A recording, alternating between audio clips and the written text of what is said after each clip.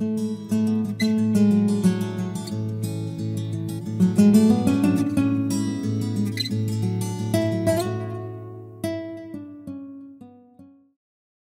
a comenzar con el estudio del día de hoy y para todos otra vez vuelvo a decir, les ruego su máxima atención porque estos estudios son un poquito complicados de entender y hemos dicho en el estudio primero que hemos tenido, no pretendo que ustedes lo entiendan a cabalidad y a totalidad en el primer estudio, pero por eso los estudios se están grabando. El título del día de hoy, si le quieren poner un título, es El texto y sus variantes. El texto y sus variantes. Esto va a ser el título del día de hoy. Y otra vez nuevamente vamos a abrir nuestras Biblias en Mateo capítulo 5 y versículo 18. Quiero que nos memoricemos este pasaje para entender lo que se va a decir el día de hoy. Mateo capítulo 5 y versículo 18. ¿Lo tenemos, hermanitos? Mira lo que dice Mateo capítulo 5 y versículo 18. Dice, porque de cierto os digo, que hasta que pasen el cielo y la tierra, ni una jota ni una tilde pasará de la ley hasta que todo se haya cumplido. Y en el estudio del día de hoy vamos a estar mirando qué tan precisas son esas palabras de Cristo. Una cosa es que el Señor las haya dicho y otra cosa es que la historia nos compruebe con fidelidad si realmente ni una jota ni una tilde va a pasar. Eso significa que ni aún la letra más pequeña de la ley no va a pasar hasta que se cumpla. Y hemos dado un ejemplo en estudios pasados que una de esas letras pequeñas constituye el nombre de Dios, Yod, Hei, Vad, Hei. Esa palabra Yod es la primera letra del nombre de Dios. Y Cristo está diciendo, aún esa pequeña letra no va a pasar hasta que ese significado de esa palabra se cumpla. Hemos visto en los estudios pasados que para Cristo es más fácil que los cielos y la tierra desaparezcan a que una de sus palabras caigan sin cumplirse. Luego esto que Cristo está diciendo es algo muy grande, es una declaración muy grande. Está diciendo que aún lo más pequeño que Él escribió, que Él inspiró en el Antiguo Testamento y por ende en el Nuevo Testamento, es tan preciso y tan verdadero que aún uno tiene que detenerse en aquellas pequeñas palabras y mirarlas porque son inspiradas por Dios y estas van a tener su cumplimiento. Y esto, hermanitos, nos dice algo, que el predicar es muy peligroso. El pararse en un púlpito no solamente es hablar algo que se me viene a la mente o a mi pensamiento o a mi corazón. Algún día cada predicador y cada pastor se va a presentar delante de Dios y va a rendir cuentas por cada sermón, por cada palabra y por cada texto que haya mal interpretado o haya bien interpretado. Cuando un pastor interpreta bien un texto bíblico, es como si Dios te estuviera predicando a través de las palabras de un hombre. Pero si tal pastor, en lugar de interpretar el texto, tuerce ese pasaje y no es lo que está diciendo, Dios no está aprobando tal predicación. Y si Dios no la está aprobando, entonces, ¿qué es lo que estamos aprendiendo si no es que la verdad? Cada vez que alguien predica, en lo personal, cada vez que yo predico, tiemblo de dos maneras. Una, porque quiere ser lo más fiel al texto, porque ni una jota ni una tilde va a pasar hasta que esto se cumpla. De esta manera tiemblo porque mi responsabilidad como pastor no solamente es predicar cosas que se me ocurren, sino tratar de investigar y tratar de profundizar y tener una relación con Dios de tal manera que lo que yo diga realmente esté escrito. De esta manera tiemblas porque si no es así y cada sermón y cada palabra y cada minuto que estamos escuchando de esta predicación no tiene sentido y no tiene validez dentro del texto, de nada nos sirve haber congregado el día de hoy por 2 horas o 3 horas. pero también por otro lado tiemblo por la respuesta que vas a tener tú. Porque solamente hay dos opciones: o aceptamos la verdad o la ¿qué? O la rechazamos. Luego, si el pastor va a predicar con precisión la palabra, es como si Dios indirectamente nos estuviera llamando al arrepentimiento. Luego, si rechazamos ese llamado de Dios a través de tal pastor que está explicando claramente el texto y tú dices no, es como si estuvieras rechazando a Dios mismo. De manera que cada vez que uno predica, al menos yo tiemblo de esas dos maneras. Una para que tú entiendas el texto y otra para que no lo rechaces. Y hoy vamos a mirar algo muy profundo y me gustaría que me pusieran atención, y para eso vamos a recapitular algunas de esas cosas que dijimos en los estudios pasados. Primero, hemos dicho que yo no soy un profesor de griego ni proclamo serlo, y por eso vamos a tener que estar sujetos a personas que son expertos en crítica textual, que son expertos en bibliología, que son expertos en arqueología, que son expertos en erudición, que son expertos en ese campo de esa ciencia de crítica textual, para entender realmente si las palabras del Señor Jesucristo son puras y son verdaderas, no porque desconfiamos de ellas, sino para poder presentar evidencias de la fe que hay en nosotros. Muchas veces podemos ir a la iglesia y aún hay personas que dicen solamente yo lo creo y ya. Eso no es una fe verdadera, es una fe ciega que no tiene fundamento.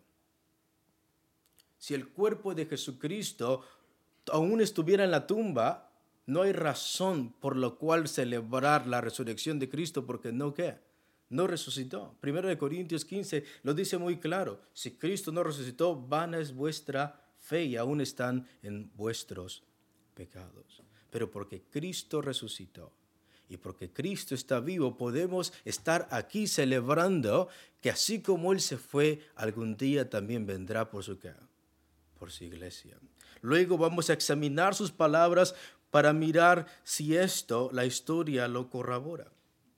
Y hemos visto que en las palabras del profesor de griego James White dice que el Nuevo Testamento contiene 138,162 palabras en el Nuevo Testamento. Y para las personas que no han apuntado eso, es algo muy importante.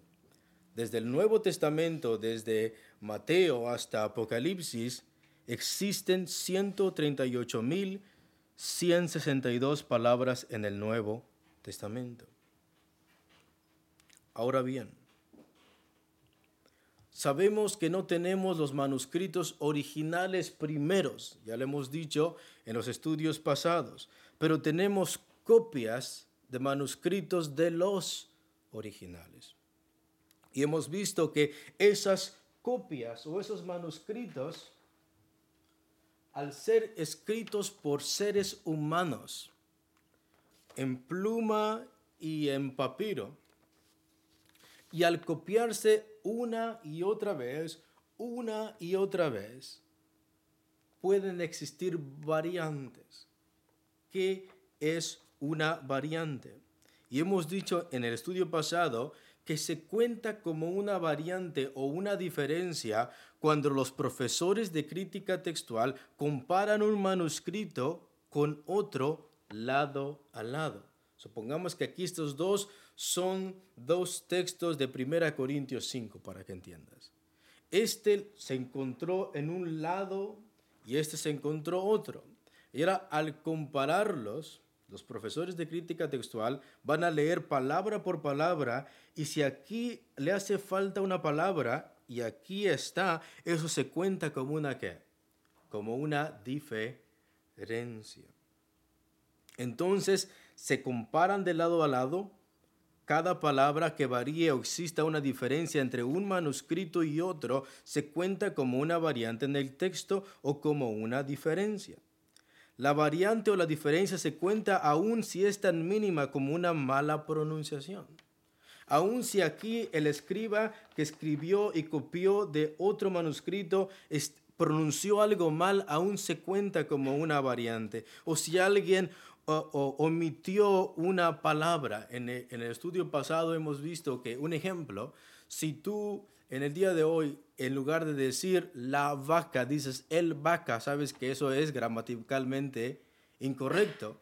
Pues muchas veces los escribas cometían esos errores al copiar de un manuscrito a otro manuscrito, y aún eso tan insignificante que sabes que no va así, aún se cuenta como una variante. Entonces, hemos dicho que existen más de 5.800 manuscritos del Nuevo Testamento, solos. Solamente imagínate esto. Hay tanta evidencia de la historicidad de Cristo, de la resurrección de Cristo, tan abrumadora que tenemos no cientos de manuscritos, sino miles de manuscritos, a tal punto que llegamos a la ridícula idea de 5.800 manuscritos. ¿Y cómo lo comparamos con otros personajes como Platón, como Tácito, como Aristóteles, como Sócrates, que no llegan muchos ni a las 20 copias, con un periodo de 1000 años después de su original? Pero para Cristo, si comparamos a todos esos personajes históricos, aún Cristo sobrepasa a ellos con 5.800 manuscritos solo del Nuevo Testamento en griego. Hemos dicho en el estudio pasado que juntándolos con otras lenguas como el latín, siriaco, armenio, se llega a una cantidad de 24.000 copias.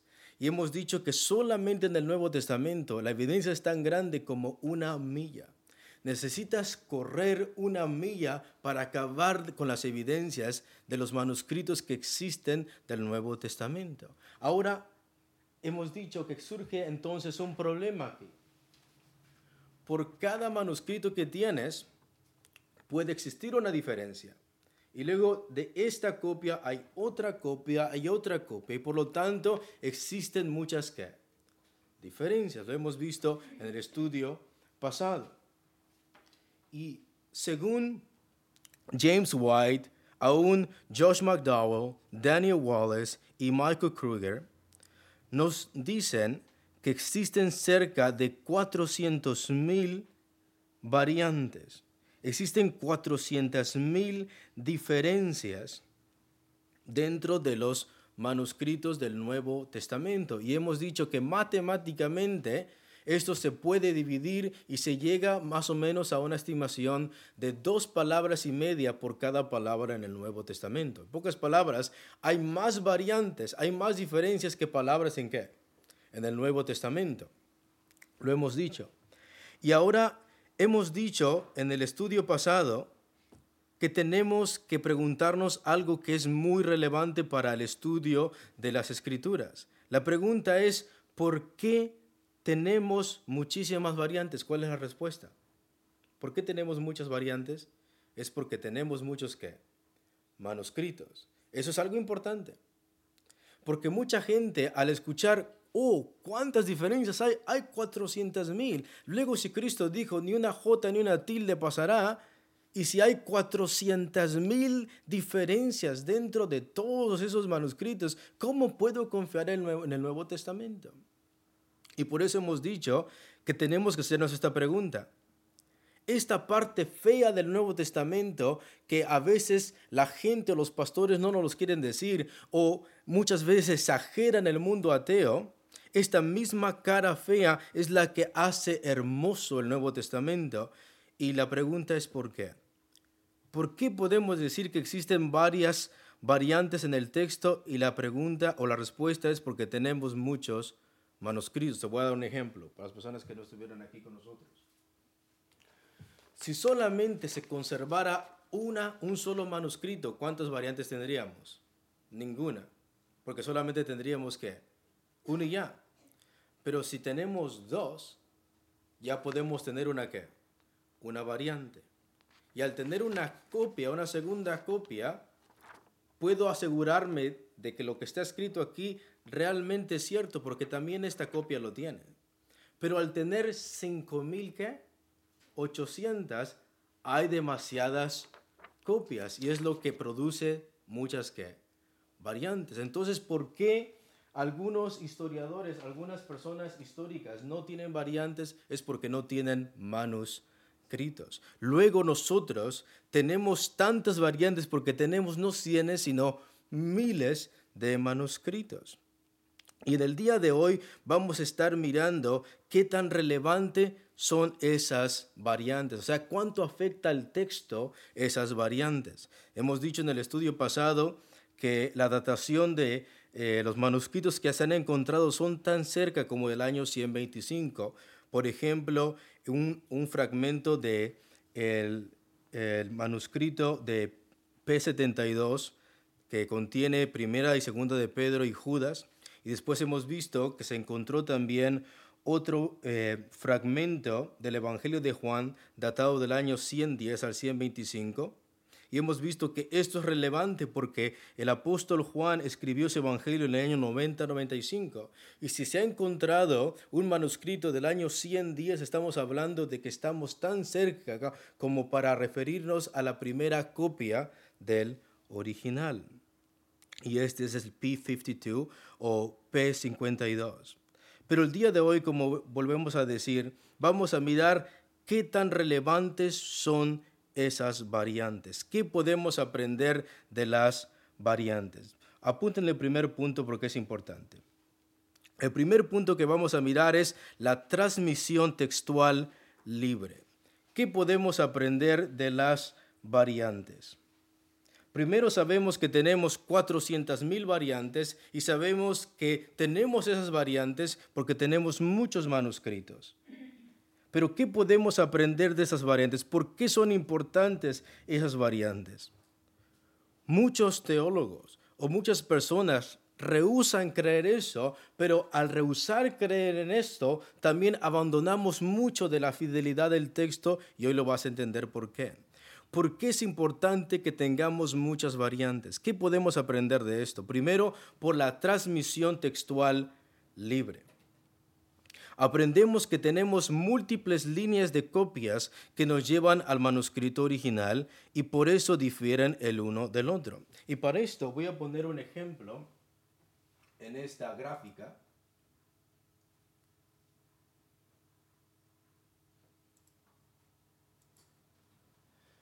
Si ustedes pueden ver, esto es una analogía solamente, no es exactamente lo que pasó, pero para que tú lo puedas entender. Supongamos que este es el Evangelio de Juan y este es ¿qué? Este es el original. Luego de este original se sacó una ¿qué? Una copia. Y de este original se sacó otra copia y por tanto tenemos aquí las primeras copias. Luego de estas copias se copiaron más. Pero nótate, no es una línea directa, sino que pueden existir múltiples copias del primer original. Y de esa manera tenemos ¿cuántas líneas? Tenemos muchas líneas de la primera copia del original. ¿Y qué aprendemos de esto? ¿Por qué es importante saber esto? Aprendemos que tenemos múltiples líneas de copias que nos llevan al manuscrito original y por eso difieren el uno del otro. Vamos a mirar evidencias internas de la Biblia. Dentro de lo que se considera inspirado o parte de las Escrituras tenemos documentos históricos escritos por 5 testigos oculares o que tomaron su información de testigos oculares como Mateo, Marcos, Lucas y Juan y Pablo. Y estos nos hablan acerca de la vida, muerte y la resurrección de Cristo. Y esto lo sabemos porque a pesar de que estas 5 fuentes coinciden en los puntos centrales de la resurrección del Señor Jesucristo, también podemos ver que existen diferentes narrativas, intencionalidad y perspectiva. Si tú, y te invito el día de hoy que lo hagas después del servicio, si tú lees Mateo, si tú lees Lucas, si tú lees Juan, te vas a mirar, vas a darte cuenta que cuando llegan al momento de la resurrección o de la crucifixión de Cristo, existen pequeñas diferencias aún dentro de Mateo, Lucas, Marcos y Juan. Y la pregunta es ¿por qué? ¿Por qué existen esas diferencias? Y la respuesta es muy sencilla, porque son 4 autores diferentes. Eso es muy importante. Porque si solamente tuviéramos una sola fuente, no habría diferencias, pero solamente tendríamos una sola ¿qué? Fuente. Pero al tener 4, Mateo escribe cosas que Lucas no. Juan escribe cosas que Lucas no. Pablo escribe cosas de Cristo que Mateo, Marcos y Lucas no escriben. Y es por eso que sabemos que tenemos 4 ¿qué? 4 testigos. Tenemos a 4 personas. Entonces, si hay variantes, esto nos dice que no tenemos a un testigo solamente, sino que tenemos ¿a cuántos? A 4, y en este caso a 5, con Pablo. Luego, eso es importante. Te voy a explicar por qué. Si tú presencias un asesinato y solamente tú eres un solo testigo, eso sería importante. Pero si hay 5 personas que estuvieron y atestiguan de lo que miraron, eso es más creíble que un solo testimonio. Entonces, si miramos pequeñas diferencias entre Mateo, Marcos, Lucas y Juan, eso no es motivo de alarmarse, sino al contrario. Esto nos dice que son 4 autores diferentes y por lo tanto tenemos evidencias de la resurrección no solamente de un solo personaje, sino de 5 personajes. Luego, 5 personas no se pudieron haber inventado la misma historia.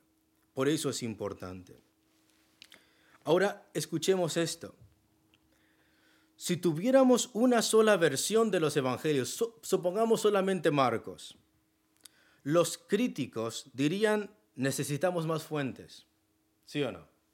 Si solamente tuviéramos un evangelio, solamente una fuente, ¿qué diría la gente atea o la gente agnóstica? No es suficiente. Necesito más que, más evidencias. Pero pongan atención. Ellos dirían, una no basta. Pero porque tenemos más de una fuente, ellos dicen, hay diferencias. Si ves el grado de hipocresía aquí, si tienes una evidencia, no es suficiente. Pero si hay variantes, eso nos muestra que hay más de un autor, hay más de un testigo, pero ahora no creo porque hay ahora ¿qué? Variantes. ¿Ves que ni por un lado ni por otro desean ¿qué? Creer?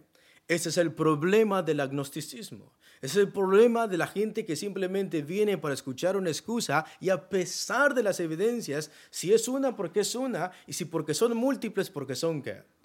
Porque son múltiples.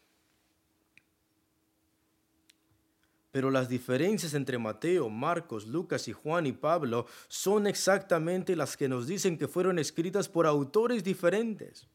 Y por tanto nos prueba que tenemos múltiples evidencias de un mismo suceso, que a pesar de que se agregan o se omiten partes de una misma narrativa, todos concluyen al unísono en la muerte de Cristo, en la sepultura de Cristo y en la resurrección de Cristo. No importa qué es lo que agrega Mateo, no importa qué es lo que quita Marcos, no importa qué es lo que agrega Juan, al final existe una tumba vacía y un Cristo resucitado. Ese es lo importante. Y las diferencias lo único que hacen es demostrarnos que existe más de un testigo dentro de esa narrativa. ¿Qué más aprendemos de la transmisión textual de las variantes? Bueno, gracias a que tenemos cerca de 6,000 manuscritos en griego, esto nos da la seguridad de que a pesar de que existen variantes entre los manuscritos, también nos dan la certeza que las palabras del original no se han perdido. Te voy a explicar. ¿Qué es mejor? ¿Que tengamos solamente un manuscrito y que esté degradado y que le falte una letra? ¿O a que tengamos 2 y que tenga una variante? ¿Lo entiendes? Si tienes solamente un manuscrito y está degradado, no vas a saber qué es lo que decía en esa parte. Pero al tener 2, sí puedes saber qué es lo que decía esta parte. Escúchalo. Entonces, tener variantes nos dice que no se ha perdido ni una palabra del nuevo Testamento. Pueden existir variantes, sí, pero podemos tener la seguridad de que el Nuevo Testamento no se ha perdido, porque tenemos más palabras. No es que le faltan palabras. El problema sería que le faltaran palabras al Nuevo Testamento, que no supiéramos qué es lo que realmente el texto está diciendo, porque tiene una laguna, porque tiene un hoyo, o porque está en una forma tan deteriorada que no se puede leer. Pero al tener múltiples líneas y al tener múltiples manuscritos, miles de manuscritos, podemos tener variantes y podemos tener la seguridad de que existe el original dentro de esas variantes. Ya que el problema no es que se han perdido palabras del original, sino que tenemos variantes del original. Entonces se puede concluir que el texto original no se ha perdido, sino que se encuentra dentro de esas variantes. Luego, ni una jota ni una tilde se ha perdido de la ley o de las palabras de Cristo. Más bien, Dios ha preservado que ninguna de sus palabras se pierda gracias a esas mismas variantes. Ahora, ¿por qué decimos gracias a las variantes? Porque gracias a las variantes y viéndolo desde esta perspectiva, las variantes son buenas porque nos prueban que estos manuscritos antiguos provienen de diferentes líneas de transmisión textual, y no solo de una sola copia, sino de múltiples de ellas que proceden del manuscrito original. Te voy a poner un ejemplo. Esto nos demuestra que un original puede tener diferentes copias. Esta es la primera generación de copias. Luego tenemos la segunda generación de copias. ¿Lo entienden aquí? Pero mira qué pasa si hacemos esto. Tenemos un original y solamente tenemos una línea de transmisión. ¿Lo entiendes aquí? Luego, este original no tiene errores, pero al copiarse sí puede contener errores. Y estos errores se van a transmitir al otro. Y si solamente es una sola línea recta, entonces tendríamos un problema. Porque al no tener más líneas aquí y más líneas acá, lo único que tendríamos serían variantes aquí, variantes acá, pero no podríamos saber si este es el original o no. Pero gracias a que tenemos una copia del original aquí, una copia del original acá, podemos comparar estas otras líneas de manuscritos para comparar si realmente son fiables o no. Reflexionemos en este punto por un momento. Si solo tuviéramos certeza de que tenemos manuscritos que provienen de una sola línea del texto original y no de múltiples líneas de transmisión textual que provienen de un original, esto aún sería más difícil para la reconstrucción del manuscrito original, ya que al solo poseer copias de manuscritos de una sola línea del texto original, se tendría menos certeza de si tal copia realmente conservó el texto del manuscrito original o no. Y como lo dice el profesor James White, es de vital importancia saber que la transmisión textual del Nuevo Testamento no siguió el juego de una sola línea de teléfono. Y para eso voy a hacer una actividad el día de hoy con ustedes. ¿Qué pasa si yo les digo algo a nuestra hermana? Pongan atención. Vamos a jugar esa línea. Creo que ustedes lo han hecho aún dentro de sus escuelas. Yo digo algo a su oído y ella le tiene que decir eso mismo a ella. Y así al final te das cuenta que no es lo mismo, ¿sí o no?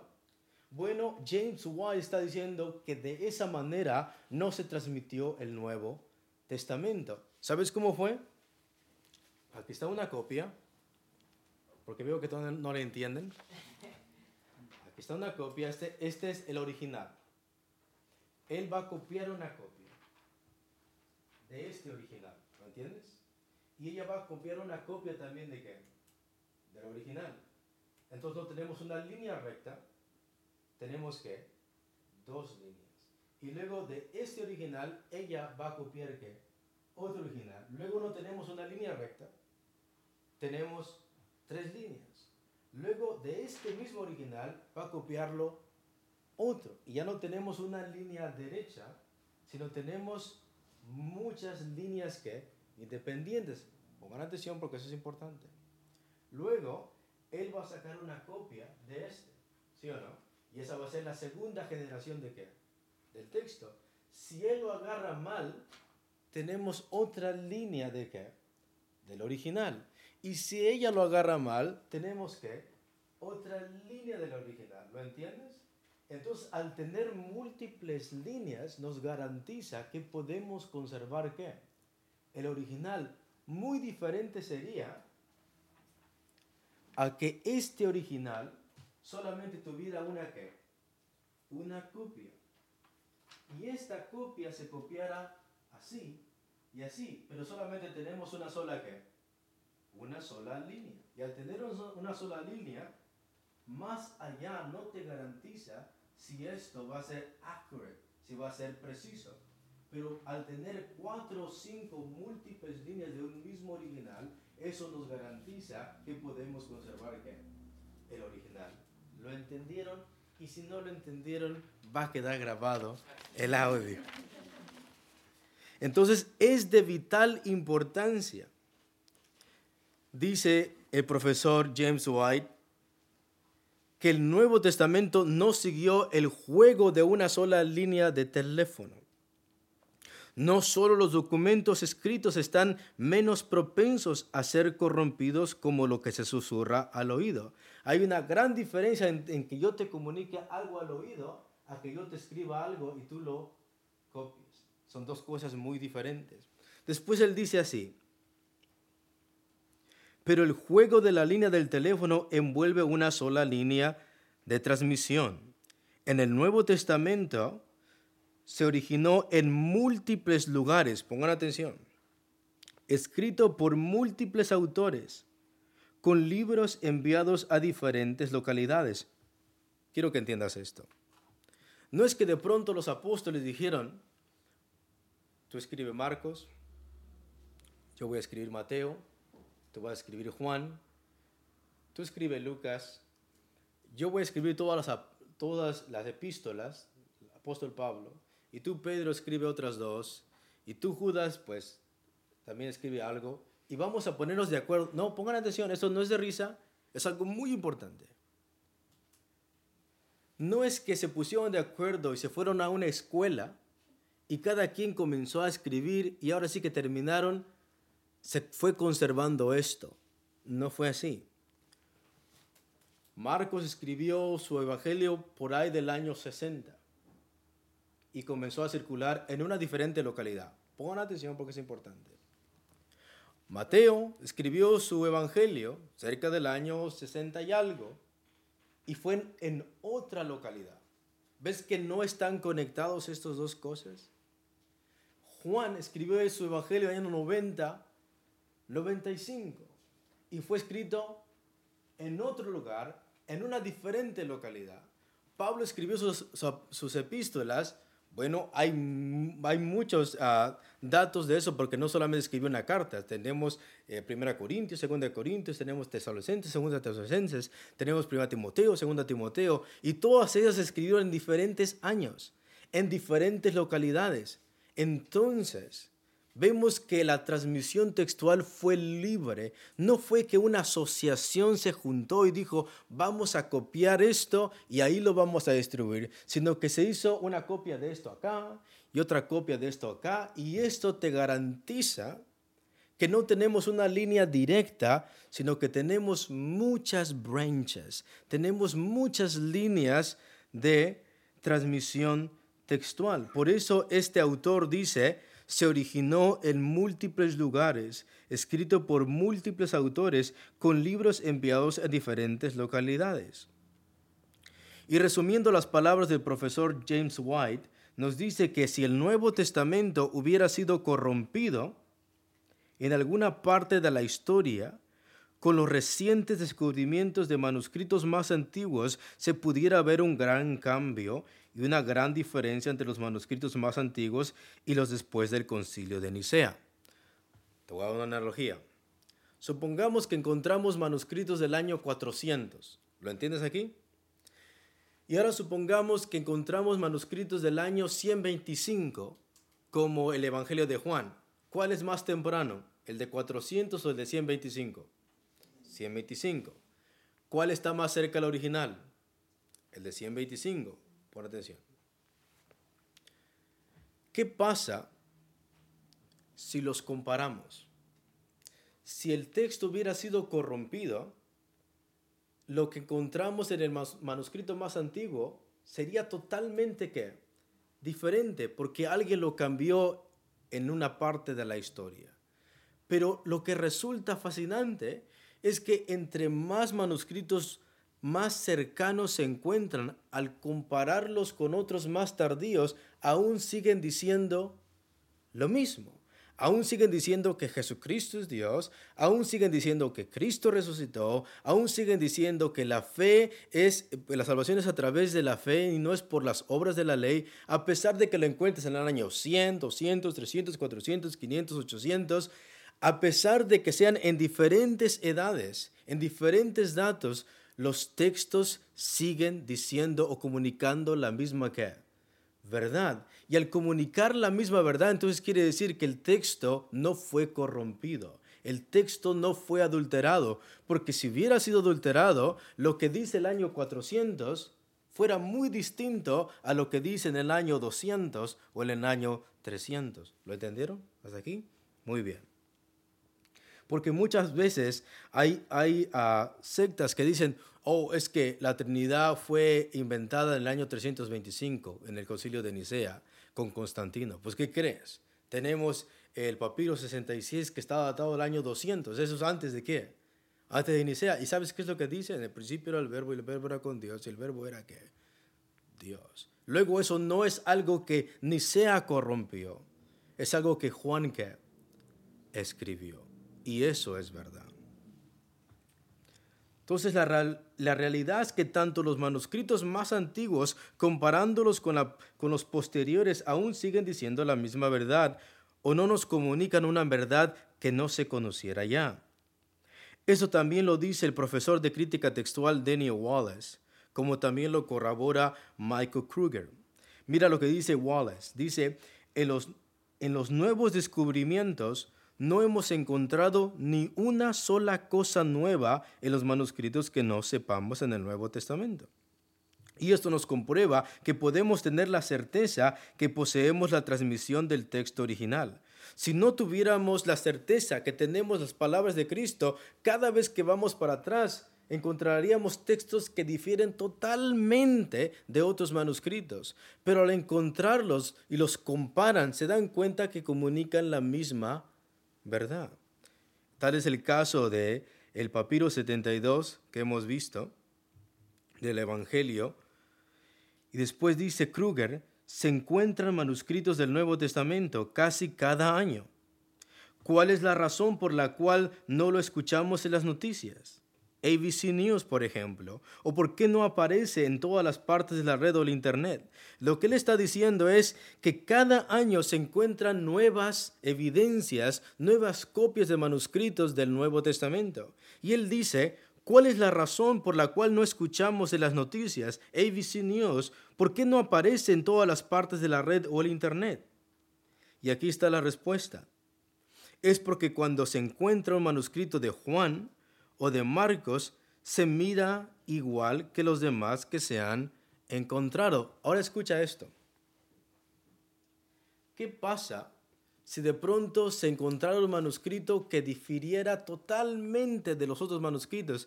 ¿Tú crees que eso sería noticia en las noticias, sí o no? Y la respuesta es sí. Pero escucha, cada año se están encontrando más. ¿Y quién dice se encontró otro manuscrito del Nuevo Testamento? La Biblia es la verdad. No ves en las noticias que pasa eso. ¿Sabes por qué? Porque cada vez que se encuentran dicen lo mismo. Y si dicen lo mismo, entonces tenemos una certera confianza que tenemos el original en nuestras manos. Y con esta conclusión basada en las evidencias donde sabemos que la transmisión textual fue libre, y por diferentes autores, en diferentes localidades, en diferentes circunstancias, nos lleva a nuestro siguiente punto. Y yo sé que esta es la parte aburrida, pero créemelo, me lo vas a agradecer cuando debatas con una persona que sepa esto. Me lo vas a agradecer. Vamos a ver el segundo punto. La transmisión textual no fue manipulada. Ese es el segundo punto. La transmisión textual no fue manipulada. aprendemos que la historia y la transmisión del Nuevo Testamento no fue manipulada por una agencia, una corporación, una conspiración religiosa. O sea, con esto sabemos, al ser muchos autores, al escribirlo en diferentes tiempos, en diferentes localidades, en diferentes grupos de personas, por diferentes escribas, sabemos que no fue controlado el canon del Nuevo Testamento. Sabemos que no estuvo en un grupo de personas religiosas diciendo vamos a engañar al mundo y vamos a decir que Cristo resucitó, pero no es cierto. Al ser múltiples autores y a ser escritos en múltiples ocasiones y en múltiples circunstancias, sabemos que entonces esto no quedó en manos de un grupo de personas, ¿como sabes cuál?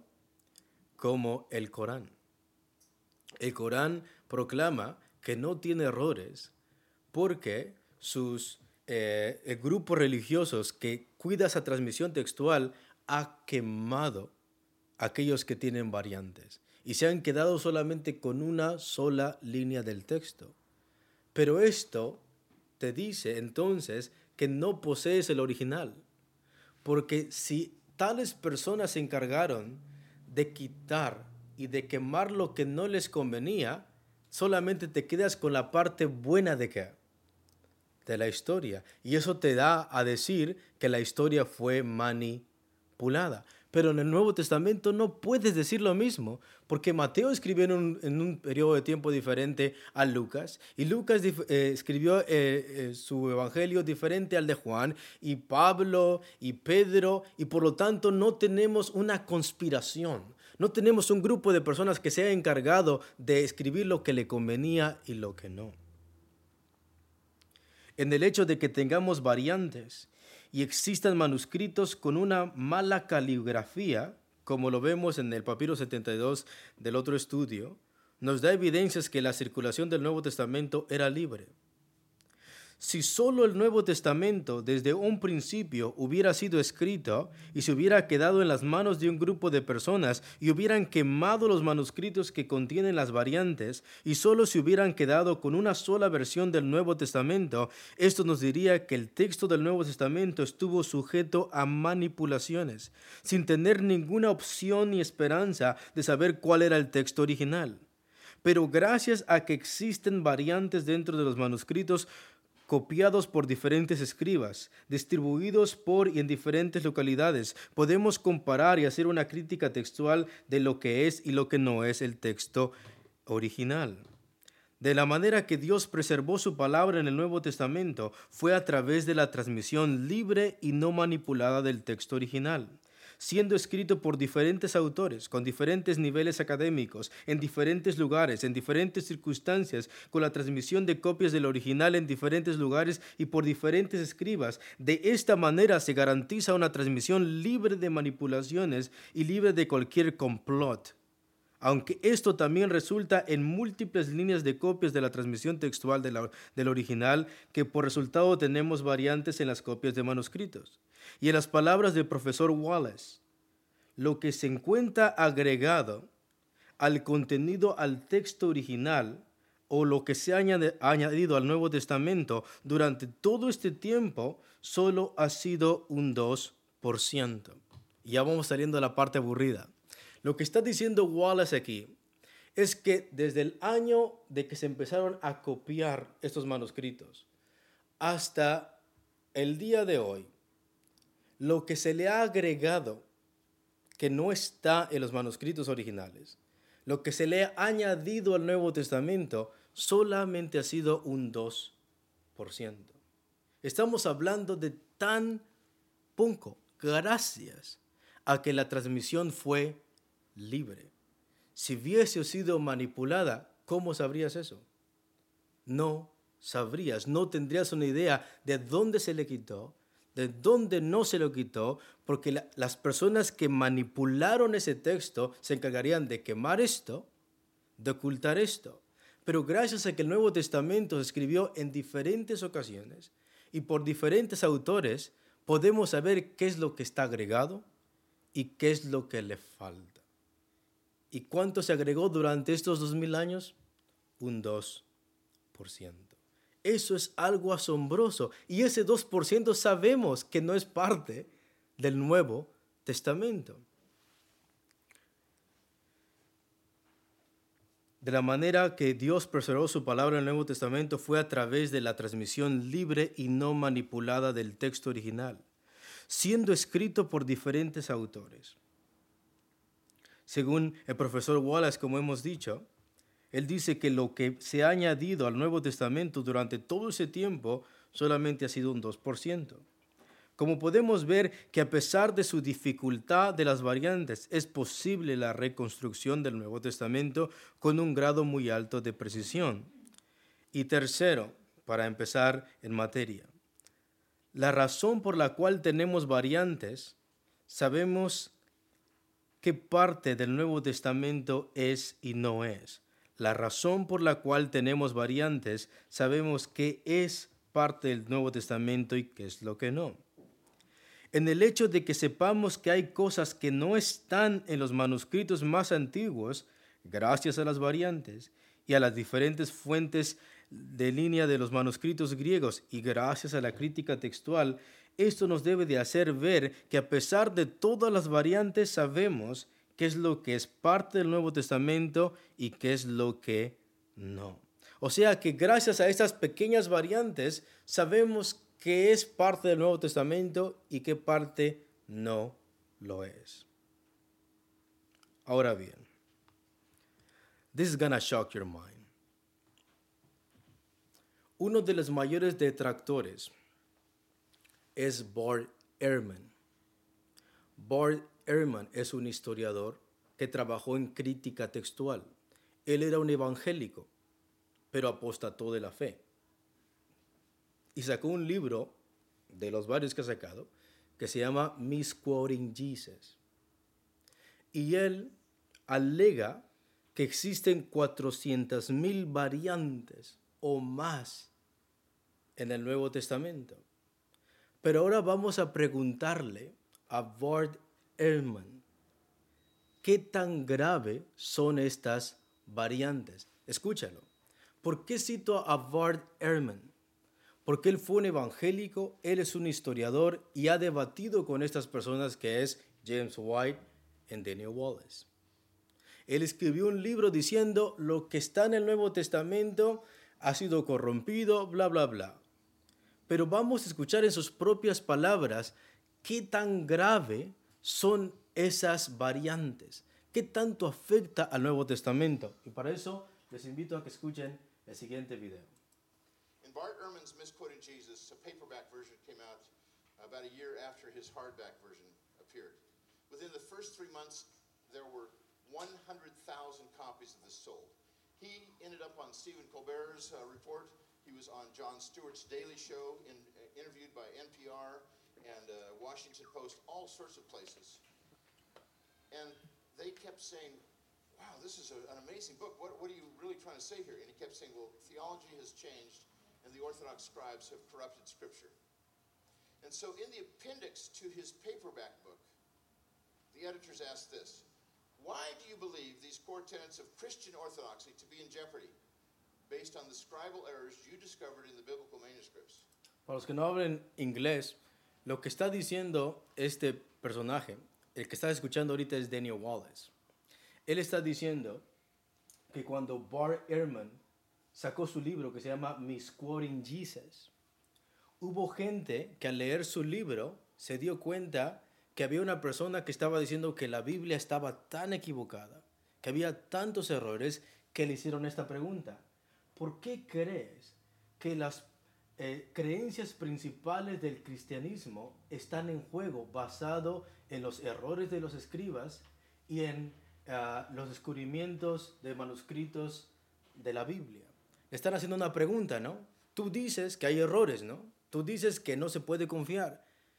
¿Por qué tú crees que las doctrinas principales del Nuevo Testamento están en juego? Y mira lo que él responde. Notice they don't ask, do you believe? They read his book to say that you do believe this. Tell us why. Summarize your arguments. Look at his answer. Essential Christian beliefs are not affected by textual variants in the manuscript tradition of the New Testament. Este es un apóstata. Y le preguntan a él, después de haber leído su libro, ¿no? ¿Qué tantos errores hay? Es una persona que es un historiador, que trabajó en la crítica textual, y a la gente atea, agnóstica, que quiere que la palabra de Dios no sea cierta, le preguntan, ¿por qué crees tú que estas doctrinas están en juego? ¿Sabes lo que él responde? Creencias esenciales del cristianismo no son afectadas por las variantes del texto. Ni una. Entonces, ¿puedes confiar en la Biblia? La respuesta es sí. Un apóstata aún puede decir, ninguna de esas variantes cambia ninguna doctrina bíblica. Todo lo que está aquí es verdad. ¿Por qué es importante que yo te diga esto? Porque a este señor, Bart Ehrman, lo citan musulmanes para contradecir la Biblia, lo citan ateos, porque piensan que al tener ese libro pueden contradecir la Biblia, pero él, que es el autor del libro, está diciendo ni una doctrina esencial del cristianismo es afectada por ninguna variante que textual.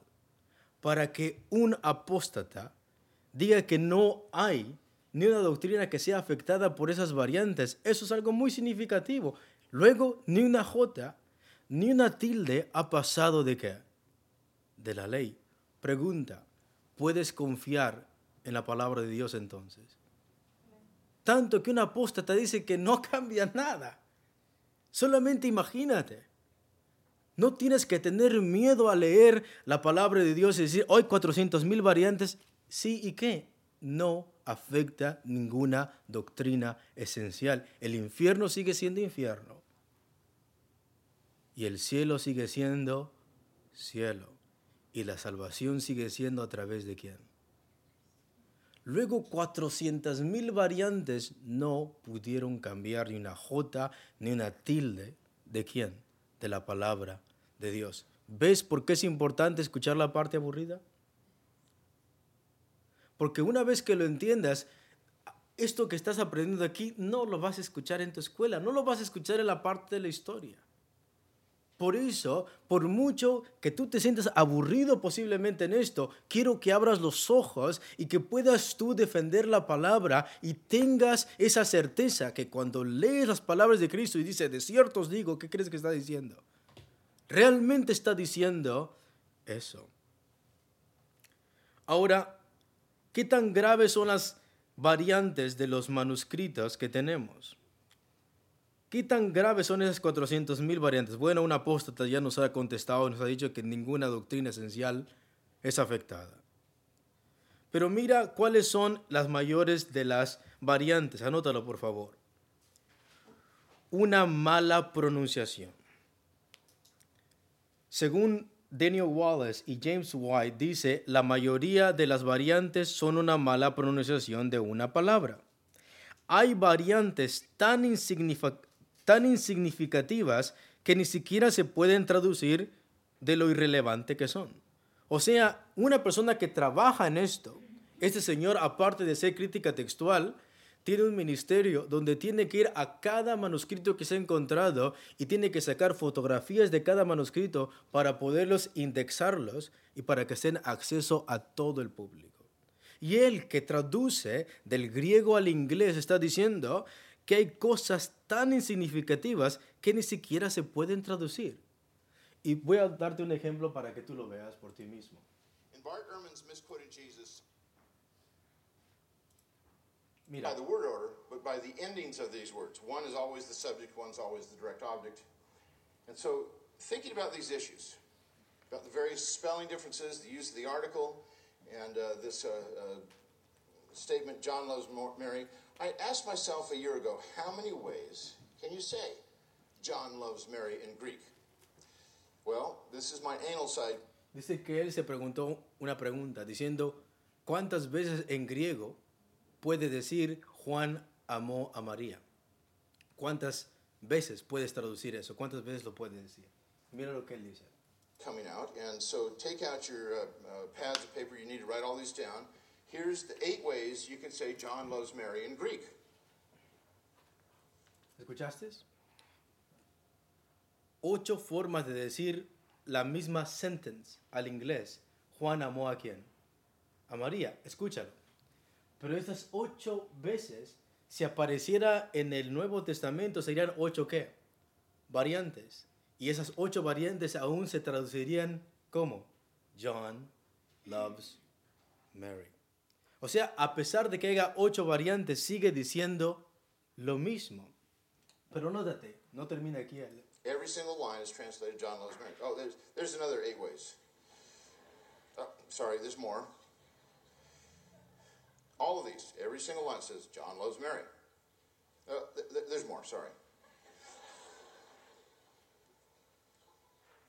96 ways you can say John loves Mary in Greek. 96 ways. So if you hear that there's 400,000 textual variants among our New Testament manuscripts, that tells me, really? That's it? When we've got so many manuscripts, there could be tens of millions of variants that never affect a darn thing. 400,000 means nothing. Oh, I'm sorry, this is not all there are. If we add conjunctions that are often untranslated, there's a whole lot more ways. You need to really appreciate this. It took me 8 hours to put all this stuff together.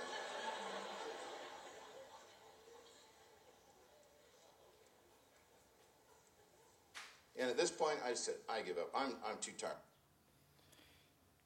Él pudo escribir 384 veces en griego, Juan ama ¿qué? ¿Y cómo crees que se traduce al español o en inglés? John loves Mary. Ahora escucha, ¿cuántas variantes hay? 300 y algo. ¿Han cambiado el texto? No, porque el inglés sigue diciendo que lo mismo. Por eso él está diciendo que existen variantes tan insignificativas. Cuando escuchas 400,000, dices, oh, wow, son muchas. Pero aquellos que trabajan en la crítica textual, el griego no es igual que el inglés en algunas partes. Y eso es un claro ejemplo de esto. Que a pesar de que puede haber muchas variantes, la mayoría de ellas ni siquiera se pueden traducir al inglés. Según el profesor Wallace, esto, escucha, de variantes de mala pronunciación, según el profesor Wallace, esto sería el 75%. De 400,000, el 75% simplemente es misspelling. Una forma mal de pronunciar. Luego no es que hay 400,000 que cambian el significado del texto. Simplemente son ¿qué?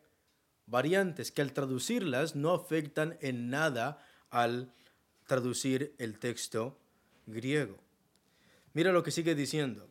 Según el profesor Wallace, esto sería el 75% de las variantes. Por ejemplo, the movable new, lo cual equivaldría a decir en inglés en lugar de an apple, decir a apple.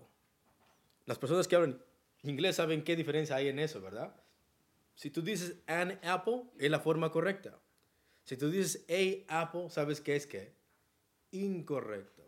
Lo que está diciendo aquí este señor es que la mayoría de estas variantes simplemente es una mala pronunciación. Segundo, ¿qué tan malas son las variantes? Es el intercambio de sinónimos. Y pongan atención porque eso es importante.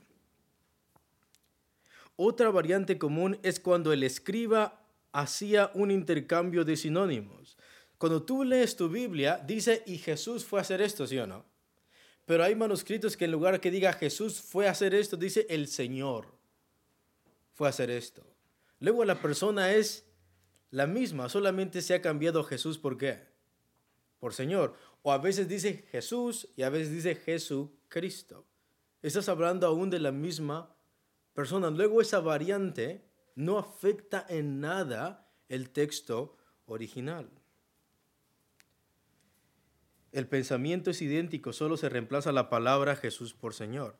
Tercero, hay omisiones de frases por sonar idénticas a la siguiente línea. Por favor, ahora sí vamos a ver nuestras Biblias. Primera de Juan, capítulo 3, versículo 1 al 2. Primera de Juan, capítulo 3, versículo 1 al 2. ¿Alguien trae una Biblia de las Américas? Que levante la mano. ¿Nadie? Primera de Juan 3, del 1 al 2. Quiero que noten algo. ¿Lo tenemos, hermanitos? Vamos a resucitar nuestras Biblias, ya que hemos pasado de la parte aburrida. Primera de Juan 3, del 1 al 2, ¿lo tenemos? Mira lo que dice. Mirad cuál amor nos ha dado el Padre. ¿Estamos ahí? Ok. Mirad cuál amor nos ha dado el Padre. ¿Cómo dice ahí? Para que seamos llamados hijos de Dios. Por esto el mundo no nos conoce, porque no le conoció a Él.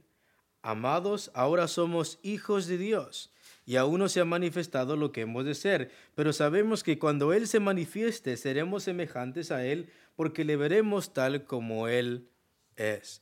Ahora te lo voy a leer en la Biblia de las Américas, que la Biblia de las Américas traduce de manuscritos más antiguos y traduce de manuscritos más fieles. Mira cuál es la diferencia. Sígueme con tu vista. Mirad cuán gran amor nos ha otorgado el Padre para que seamos llamados hijos de Dios, y eso somos.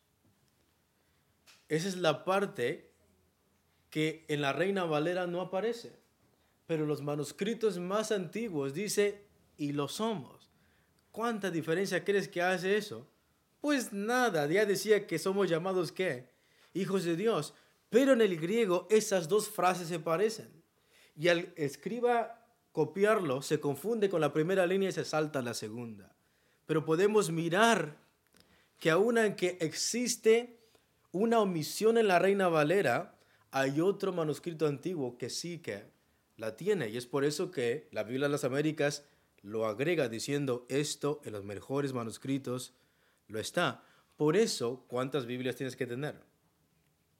Tienes que tener múltiples Biblias para poder predicar de una manera más eficiente. En las palabras del profesor Daniel Wallace, dice que existen 3 tipos de variantes importantes. Existen variantes que son significativas, o sea, que son significativas, pero que no tienen una oportunidad de ser parte del original. O sea, que hay manuscritos griegos que la variante que aparece es muy significativa, pero que no es viable. ¿Qué significa que no es viable?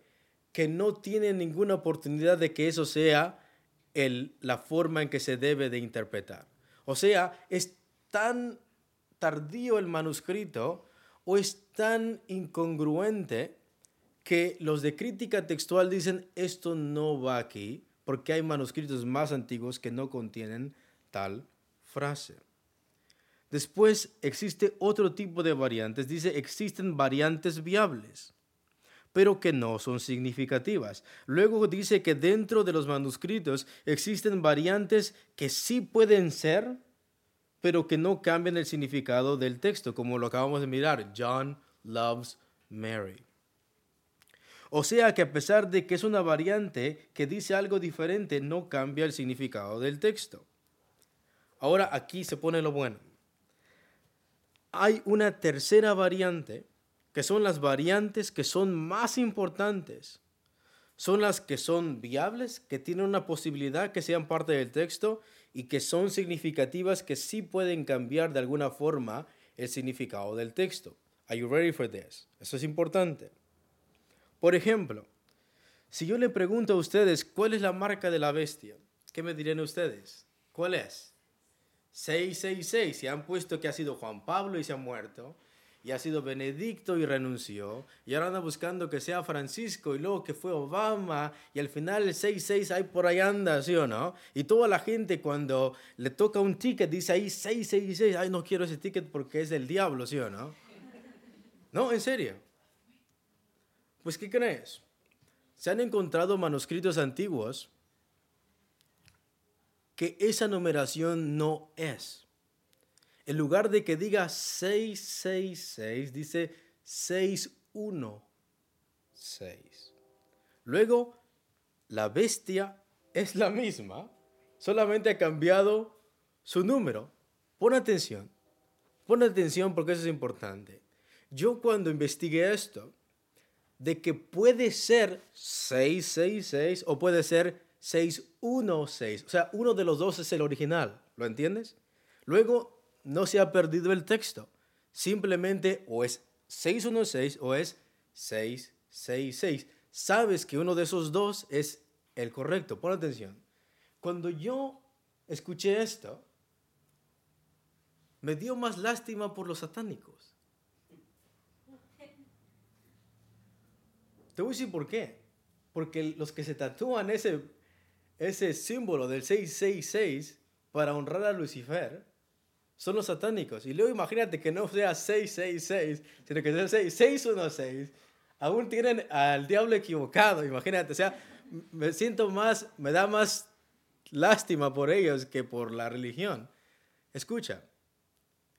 Y también cuántas especulaciones tenemos de este pasaje, de que la gente no lee el contexto, pero el 6.6 lo ponen a una calle, o que Donald Trump tiene su tower y dice 666, o tenemos al Papa fulano y es 666, y toda la gente anda ahí preocupándose por el 666 y no se arrepiente, ¿no?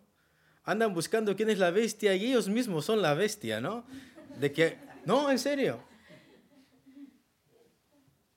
Recuerdo que un hermano una vez me dijo, ¿tú crees que ya estamos en los tiempos finales? Y le digo, ¿y estás listo? No. O sea, ¿por qué quieres saber si el anticristo está caminando enfrente de ti cuando no te has arrepentido? ¿Sí ves el problema aquí? Yo lo siento por todos los rockeros que pusieron sus discos ahí con 666 y adorando al 666. Y ¿qué tal si está mal eso? I'm sorry for you. No por mí. Y otra vez, eso no quiere decir que no tenemos el original. Lo único que podemos decir es que no se sabe con certeza si es 616 o 666. Cualquiera de esos dos, si alguien te quiere poner esa marca, no te la pongas. Es muy sencillo. ¿Sí lo puedes mirar? Otro ejemplo de cuán graves son. Estamos hablando de worst manuscripts. Estamos hablando de las partes más significativas. Otro está en Marcos 9:29 y lo siento por mucha gente pentecostal, la verdad. Te voy a decir por qué. Cristo, cuando sus discípulos no pudieron expulsar al demonio, ¿qué es lo que Cristo les dijo? Este género no sale sino con ¿qué? Ayuno y ¿qué? Oración. Pues ¿qué crees? En los manuscritos más antiguos no aparece ayuno, solamente aparece ¿qué? Oración.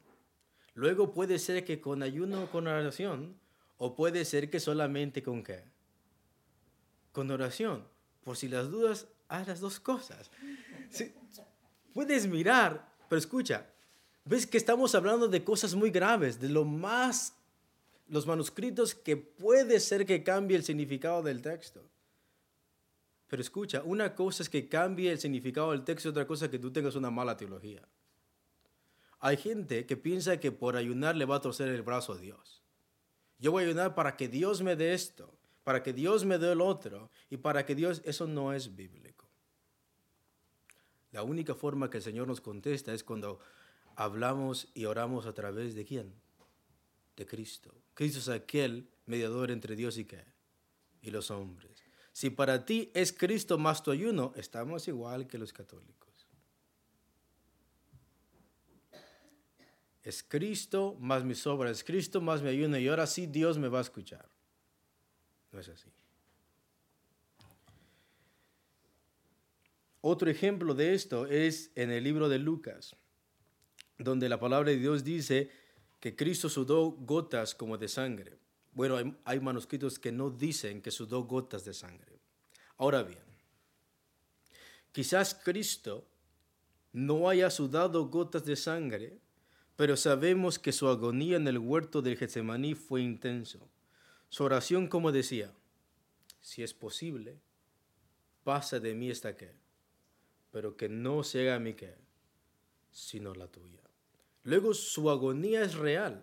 Haya sudado gotas de sangre o no haya sudado gotas de sangre. Sabemos por el Evangelio de Juan, el Evangelio de Marcos. que Cristo, su agonía fue grande.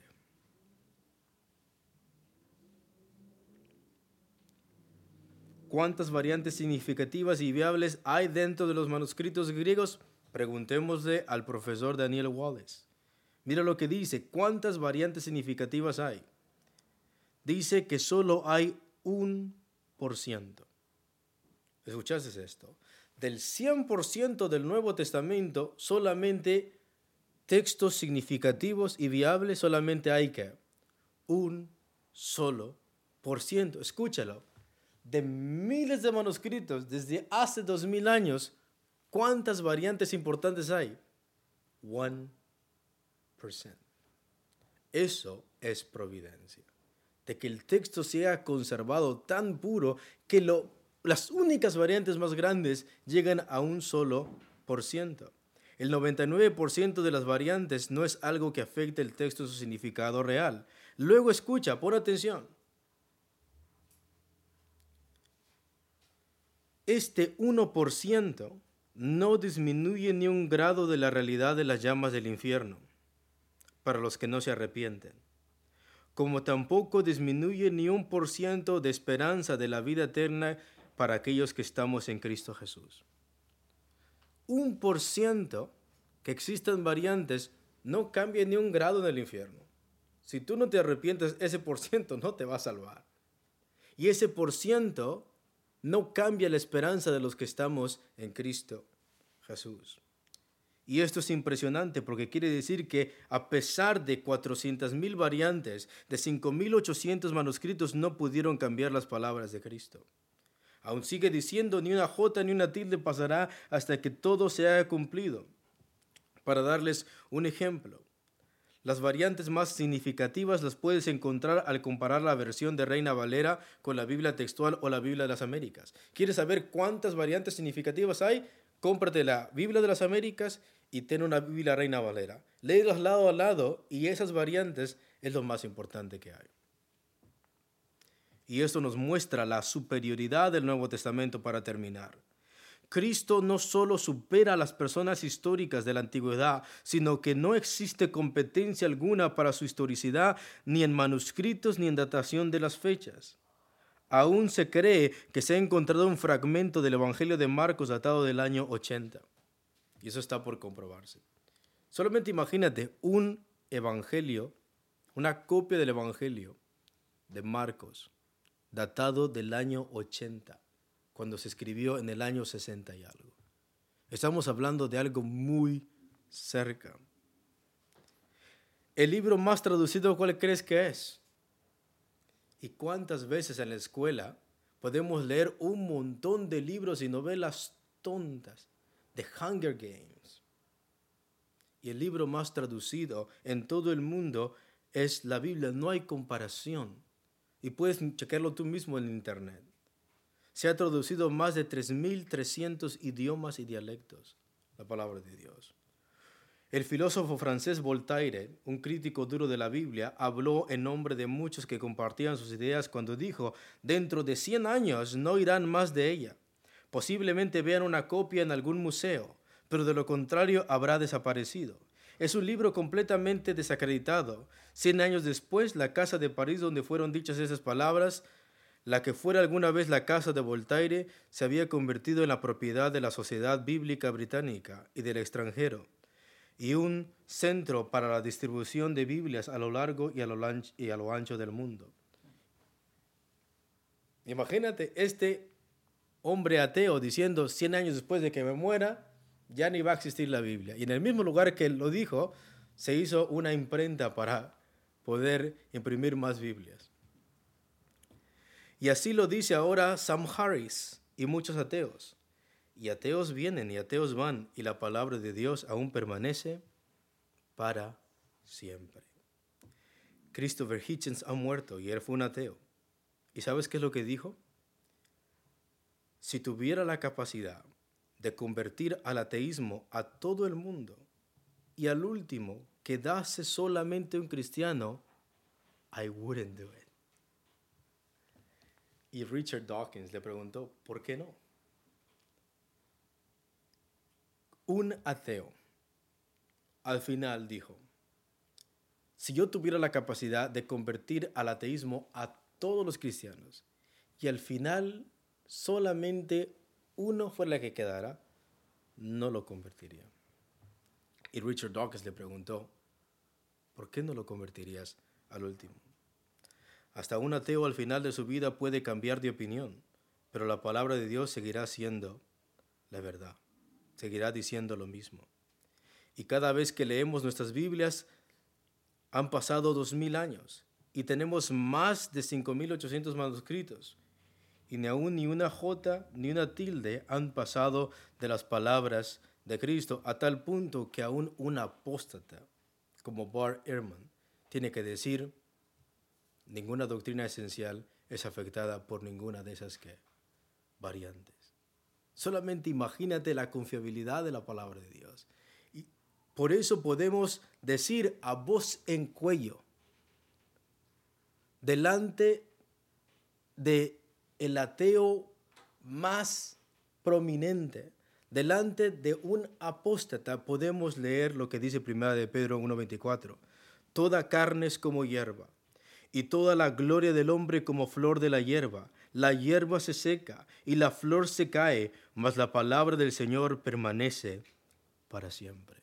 No solamente porque este libro lo dice, sino porque 5800 manuscritos lo comprueban.